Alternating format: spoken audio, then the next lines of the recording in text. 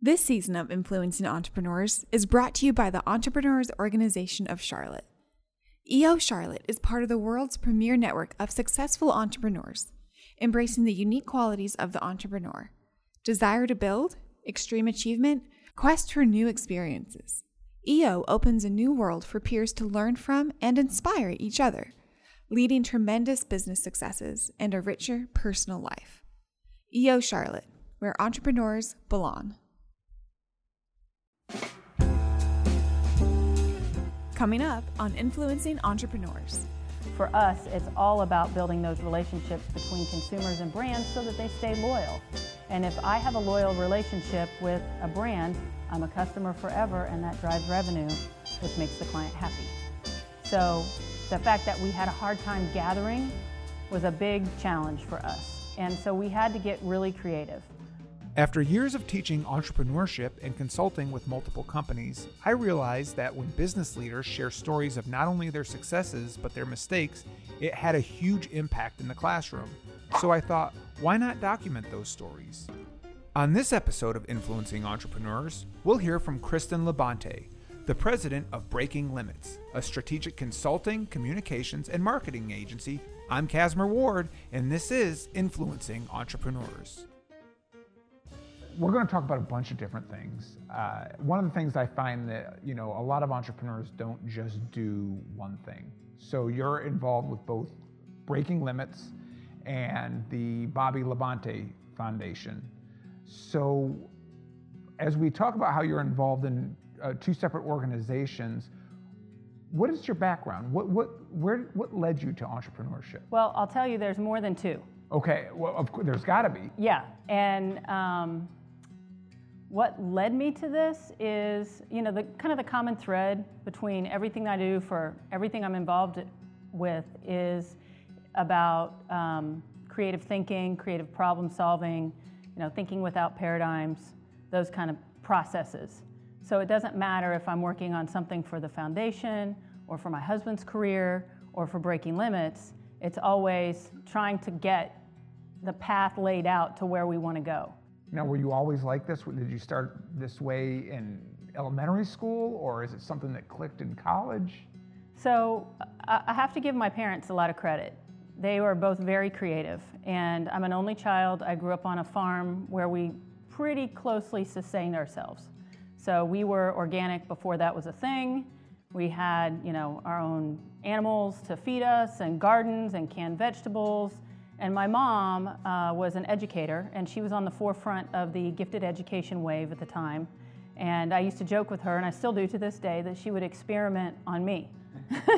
So all these creative problem-solving tasks that she was asking her students to do in class came through me first when I was 7. So give me an example, one that sticks out that maybe you even thought, Mom's crazy, but now you put two and two together. Saturday morning is the one that sticks out in my mind. Saturday mornings we clean the house. Now again, it's my mom and dad and I, just the three of us. We had a small house. It was a farmhouse that we heated with a wood stove. So it gets quite dusty because you're heating with wood. Again, I'm 7, right? So she would turn on the music. My parents were young parents, so they were in their 20s. I was 7, and they'd turn on the music, and we would find a better way, the most efficient way to do the house cleaning and have fun with it instead of looking at it as a chore. And I really think that kind of pushing me as a kid to, whether it was the dishes or, gardening, like I can remember hours picking green beans in the garden and then snapping them on the front porch.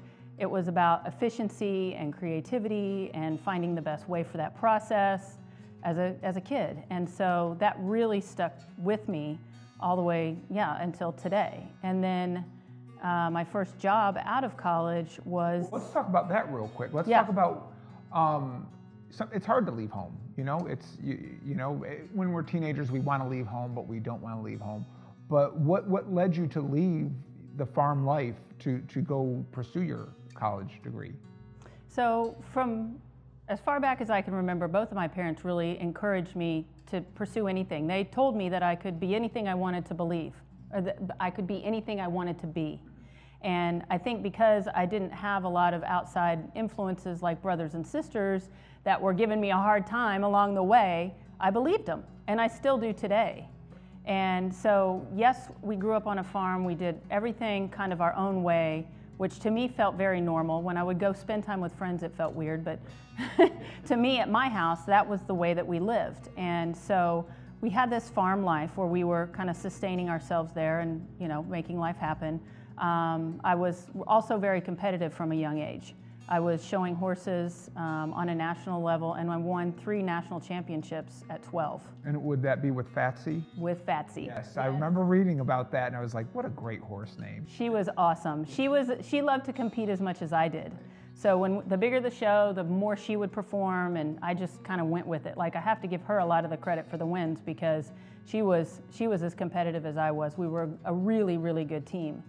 And so as I got kind of into the middle school years, I discovered other sports, as often happens in middle school, and I discovered that I had some swimming abilities.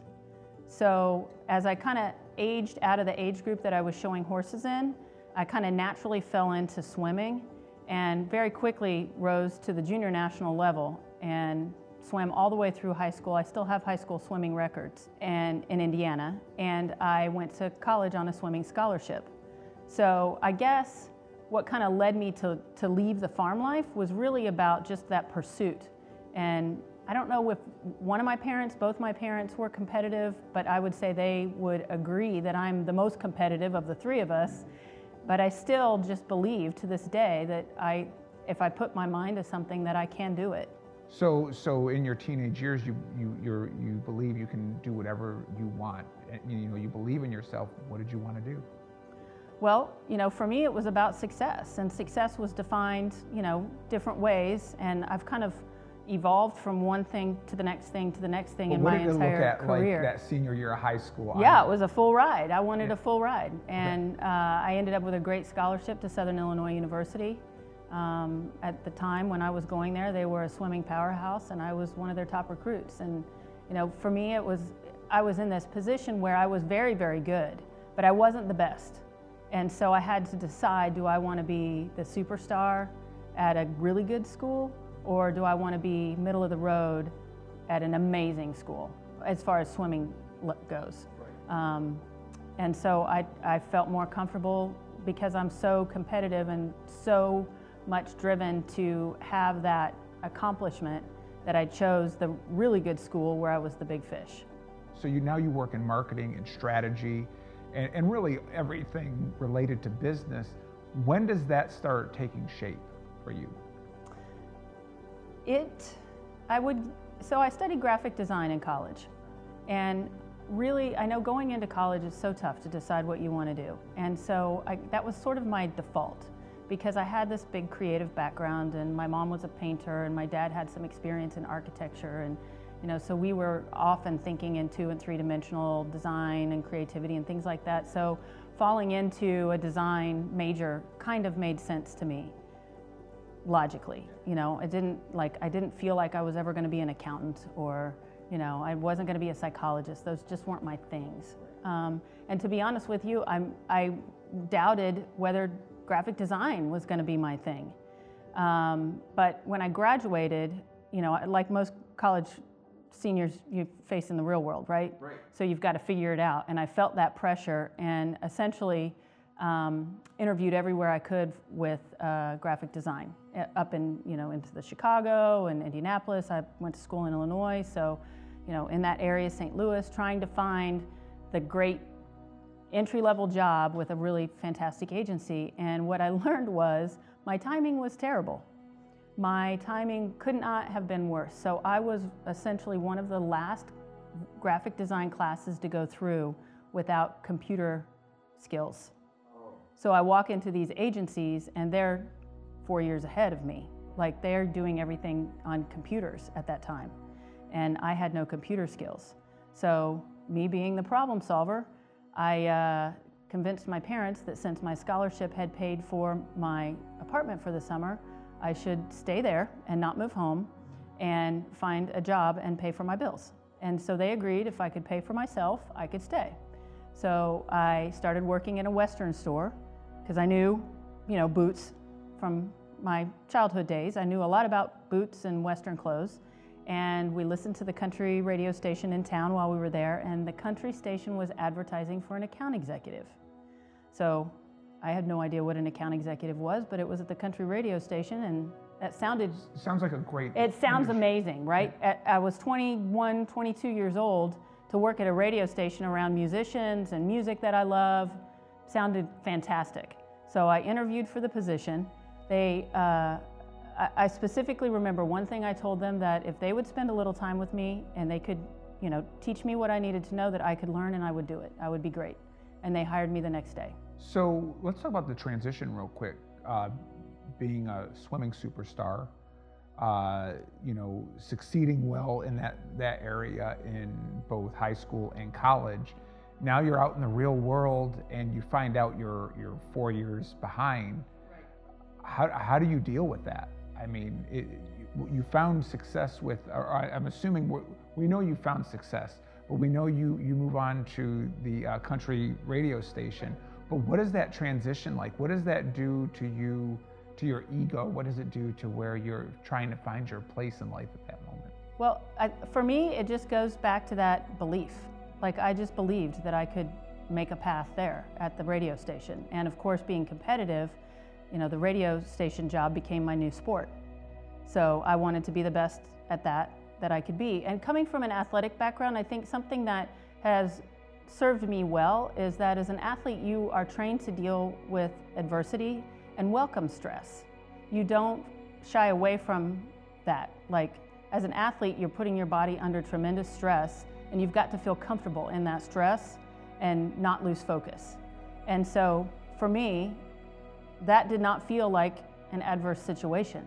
It was new and it was exciting, it was different, and I went for it. And in a matter of time, I was the top salesperson. I'd sold more radio ads than anybody. That is just the way that I approached it, that this is what I'm gonna do now, and it's gonna be great, and I'm gonna give it my all. And it was great. So you find that success there. When do you want more than the success within those boundaries and decide you're going to start running a company? So what worked out really well, I did not actually run a company for another 15, 16 years. But what happened is I went through this evolution of experiences that I think prepared me for that. And at that radio station, that one move is marquee over all of the other jobs that I've had between college and being an entrepreneur. And what happened in that job is that a lot of radio station salespeople sell based on ratings. So their job is to sell advertising. They go into the lawnmower sales shop, right? The guy that sells lawnmowers on the corner. You want him to buy ads on your country radio station, and most radio salespeople will walk in and say, "We're number one. You got to buy our station. We're the number one ranked station." Well, our market was so small. We were market 201. We didn't have any ratings. They didn't rate our market. So what I had to learn at that station is how to understand the person that I was talking to, put myself in their shoes, and figure out what it would be like to get a customer to walk through the door, right? So if they want me, the customer, to walk in and buy a lawnmower from them, what's it gonna take? And so, taking all this creative thinking background that I had and then applying it to putting myself in someone else's shoes and determining, being able to determine what's gonna drive me to do what they need me to do to be successful was the process that I learned then, and I use it today with everybody I work with. So it's really building on that competitive edge that you already have. But at this point, you're using your creative problem solving and probably some degree of what you learned just as a graphic designer on the creative side to figure out how to paint that picture, so to say. Yeah, exactly. And you build a career through that.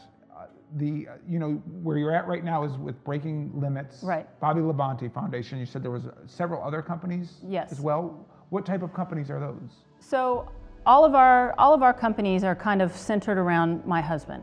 So Bobby himself is a company. He's got a career. He needs a strategy. Successful NASCAR driver. Right. Yep. So he retired from full-time racing in 2016, but he's not retired by any means. And so it is weird to say this because he's my husband and obviously I love him very much, but we have to look at him as a product, as a brand, right? So he is the kind of the centerpiece of everything that we do. He's the, face of all of the companies and all the work, whether it's a partnership for him directly or something related to a race car, or he has a television career. So viewing him as a brand is kind of project one. And then everything else that kind of centers, he's the center, everything else is kind of surrounding him, has to also support the strategy that goes with who he is. So you would say that he is that brand and these companies kind of just feed the different operations for him? Correct. What is the first one that you get involved in that you're like, I can make a huge difference here? And this It all happened at the same time. And what is that same time? Yeah, so that was, we have been married almost 5 years. And so you cannot, in my opinion, it's almost like line extensions, the way that our companies work. So Bobby's the Procter & Gamble, right? And then Breaking Limits and the foundation and his racing and all these are our line extensions, whether they're, view them however you want, but they are an extension of him. And so for me, strategically, we cannot approach any one of these companies in a vacuum, right? They all have to be strategically aligned and working together consistently and in parallel and not contradicting each other in any way. I mean, and there's some simple things like, his brand colors are red and black. So we use red and black in everything. Everything has its own logo, everything has its own personality, but strategically everything aligns. And that's a simple example, but for me, everything has to be well orchestrated across the platform. Now, if you don't mind me asking, did you guys start working together before you were involved in a relationship, after? All happened at the same time. All happened at the same time. And what does that look like? What is the moment the spark hits? Well, so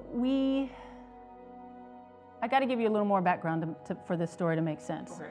After I finished with my swimming career, got into my business career, I got quickly drawn back into athletics. I was an All-American triathlete, and then at about 30 years old, I transitioned into professional cycling. And I raced bicycles professionally until I was 42. So that drive and determination and competitive spirit obviously never went away. And athletics just feels comfortable to me. So as I was retiring from bike racing, his career was also kind of winding down. I got into running a professional cycling team. And the team happened to be racing in North Carolina. And a coach of mine was a friend of Bobby's and connected us. And so we met at a bike race. And from that first moment that we were together, we realized that most of the time when we're around other people, it's hard for us to feel comfortable because people are intimidated by us as athletes. Most of his experiences around people who see him as a race car driver. And it was the same for me, that most people saw me at that time as a bike racer. And so for us, we weren't intimidated by each other. So that was a good start.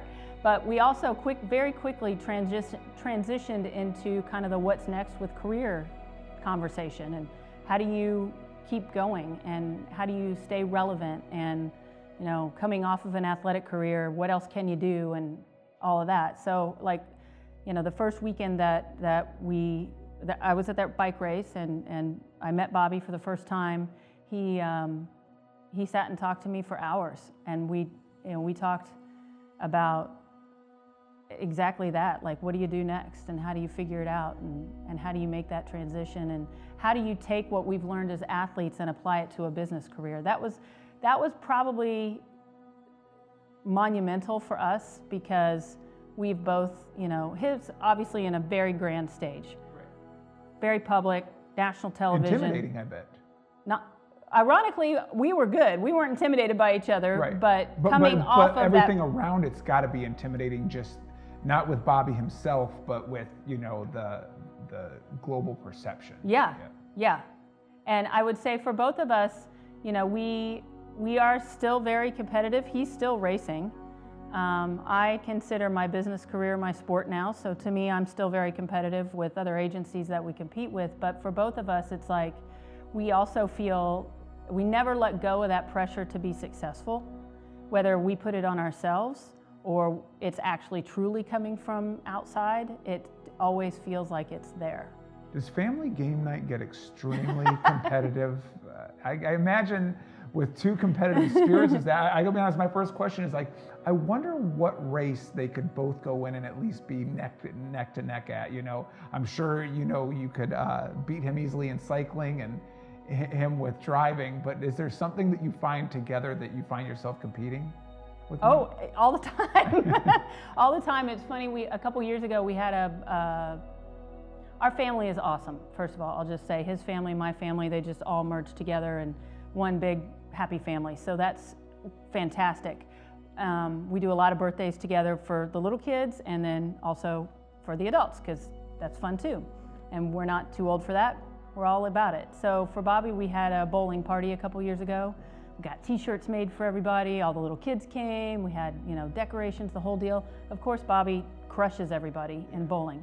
I mean, he's a fantastic bowler. So it's like, how do you get away from competing? And, you know, we need to do something that's, you know, not competitive. It's hard. But again, that's our comfort zone. It's fun for us. And if we are on bikes, he'll race me. He'll race me up a hill, and of course I go all out to beat him. And he pushes me too now.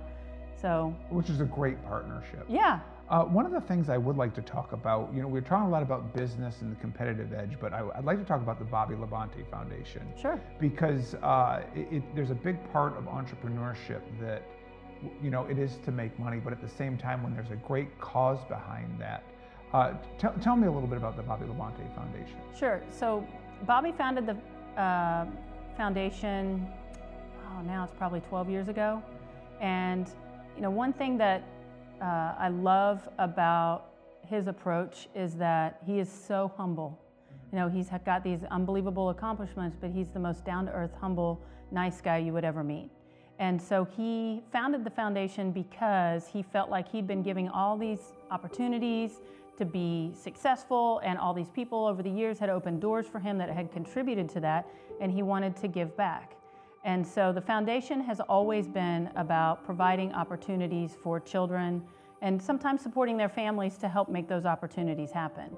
And so that's what we do still today, is that we do primarily one fundraiser week a year, and we raise as much money as we can, and then we award it back to organizations in our area that support building stronger futures for children and families. And sometimes we're supporting things like, you know, food insecurity, sometimes it's education and reading, sometimes it's mentorship, sometimes it is providing opportunities that the kids otherwise wouldn't have, or experiences. And that the examples can be endless, but at the end of the day, you know, going back to how I grew up and having, you know, this childhood of no paradigm, you know, cleaning the house is not done any one way, find the best way. Going back to that kind of thinking, and then couple that with Bobby's generosity and how humble and giving he is, it just made sense for us to really give that our all. So going through COVID and the pandemic, which we're kind of hopefully on the tail end of, what kind of impact does that have on the foundation, if any impact at all? And also relating to the brand itself, does that take a hit during the pandemic, and how can they creatively solve each other's problems or work together? Yeah, so it was a tough year for the foundation. We were able to continue our work because of a few really amazing donors to the foundation, but we had to take a step back for sure and say, okay, where's the need? What is it? Like you know, in the past we have awarded grants for very specific but more big picture, future looking projects, right? This past year we had to look in the here and now and see exactly what is happening, where's the need, and how can we help today? Not how can we help over the course of the year, but how can we help today? So we ended up doing a couple of small things over the course of the year instead of one big thing to continue the mission. So that's on the foundation side. How about on the branding side? Is it that at this point it's just a machine that it keeps running, or are there things that like need to be changed because of the current economic? For the foundation? No, outside for the brand for Bobby? For Bobby. And all of the companies? Yeah. So I will say that what impacted the overall umbrella of companies and brands that we have is the fact that we couldn't be together, that people could not be together. That was the biggest monkey wrench for us, for sure, because almost all of our work involves people gathering, whether it's at racetracks or bicycle races or social events, or it's just all about people getting together and building those connections. And for Breaking Limits, our mission there is to help build stronger relationships between consumers and brands, okay? So we're a marketing company, and I almost hate to say we're a marketing company because I feel like that sells Breaking Limits so short. We go so much deeper than that. We go all the way back to what I was talking about with my first job out of college, where we really truly put ourselves in the shoes of the consumer and try to figure out what it's going to take to make me loyal to XYZ brands. It's very strategic based. Very, yeah. Very. And so yes, we're a marketing company. Yes, we produce events, but that's not where it ends. That's where it starts. For us, it's all about building those relationships between consumers and brands so that they stay loyal. And if I have a loyal relationship with a brand, I'm a customer forever, and that drives revenue, which makes the client happy.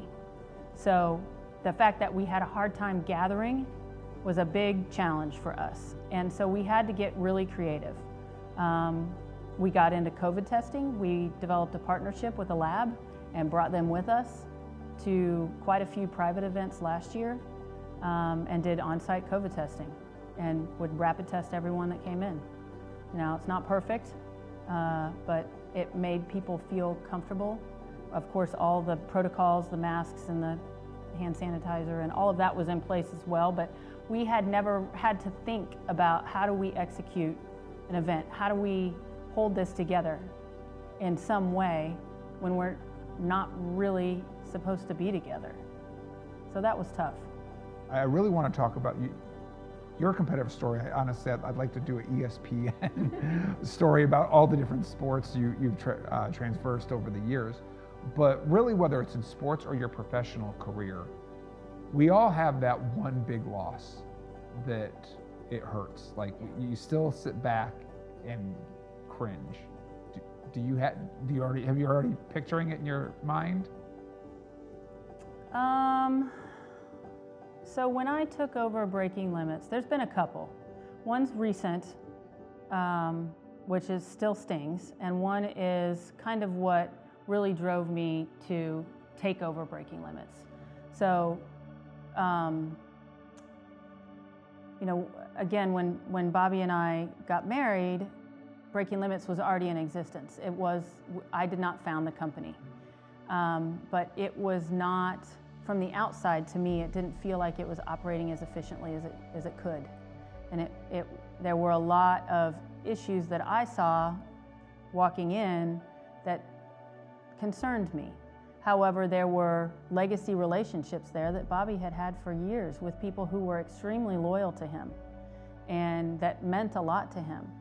And so kind of what really drove me to say, okay, I have to commit here, was we lost the biggest client that we had at that time. And there were a lot of issues and a lot of challenges. And are you involved at this point, or are you just kind of watching from the outside? I was watching from the outside. I was running the pro cycling team at that time, and kind of tiptoeing in, like popping in and offering my insight or my input, which in hindsight was a mistake, because the people that worked there, like I said, some of them had been there for a long time. And they didn't know whether they should listen to me or not. And then here comes the new wife, like telling everybody what to do. There's a perception that I'm sure is weighing on everybody's shoulders. Yeah, they're like, do we want to be nice to Kristen? But is she our boss or isn't she our boss? Right. So I did not help the situation at the time. Yeah. I should have either said, I'm in or I'm out. Right. Can't be a little bit, right? So that was a mistake on my part. And I wish, in hindsight, I had jumped right in. Right. And I don't know that I would have done everything right, but at least I would have been committed and they would have known I was committed. So we ended up losing that client, and I regret that I did not commit and get involved from the get-go. And I tell my people today, like when there are big things on the line, everyone that works for us, I consider us a team. Obviously, we're athletes at the core, and we anchor on all of our athletic experiences, and we understand the value of teamwork. And so I tell everyone that is part of our team, no matter which entity they're involved with, that if it's big and we're gonna make a mistake, let me make it. Like, I want everyone to own their role and do what they need to do to be the best they can be. They know my expectations, they know Bobby's expectations, they know we have someone high profile on the line, but if you're unsure, let me make the mistake. I don't want them to make the mistake that ends up losing the biggest client. And I say that as much for myself as I do for them, to remind myself that, at the end of the day, it's me that's driving this company. And I cannot put I don't want to put too much responsibility on our team. I mean, everyone is fantastic, so I have no doubts in their capabilities, but I also want to be fair to them about what we expect. And so, again, looking back on that one where we lost that client, I feel like that was on me, because I put the responsibility on someone who shouldn't have, had that, and that wasn't fair. As we're coming to an end, based on your career, based on your athletic background, you're well educated, you have a master's degree. What is the one thing that you had to learn that you wish they would have taught you in school? Ooh. Gosh, that's a tough question. I feel like I learned so much getting my MBA. Right. I think probably I should have learned earlier on, this is going to sound bizarre, I think, but I should have learned earlier on better interpersonal skills. And the reason I'll say that is that we run hard, right? We work hard. We've got a lot of irons in the fire. I joke with people and say I'm like the plate spinner in the circus, right? When you're an entrepreneur, yep. You've got all the plates spinning and you're going as fast as you can, as well as you can to keep the plates spinning. And I have had to learn kind of the hard way to take my time with people that matter to me. And so it would not, like if you called me, I would get right to the point. Like, hey, what's up? What do you need? And that's not okay. The people that work hard on our team deserve better than that. And so I've had to learn that the hard way. I think I've probably, over the years, hurt feelings. And I don't want that. I want everyone to feel appreciated and be inspired and believe in themselves the way that I believe in myself and all of them. And I've had to learn to take my time with those people that really matter to us. Excellent. So, well, thank you very much for coming in today, Kristen. We loved hearing about Breaking Limits and the Bobby Labonte Foundation. And thank you for your time. Yeah, thank you for having me. This has been great.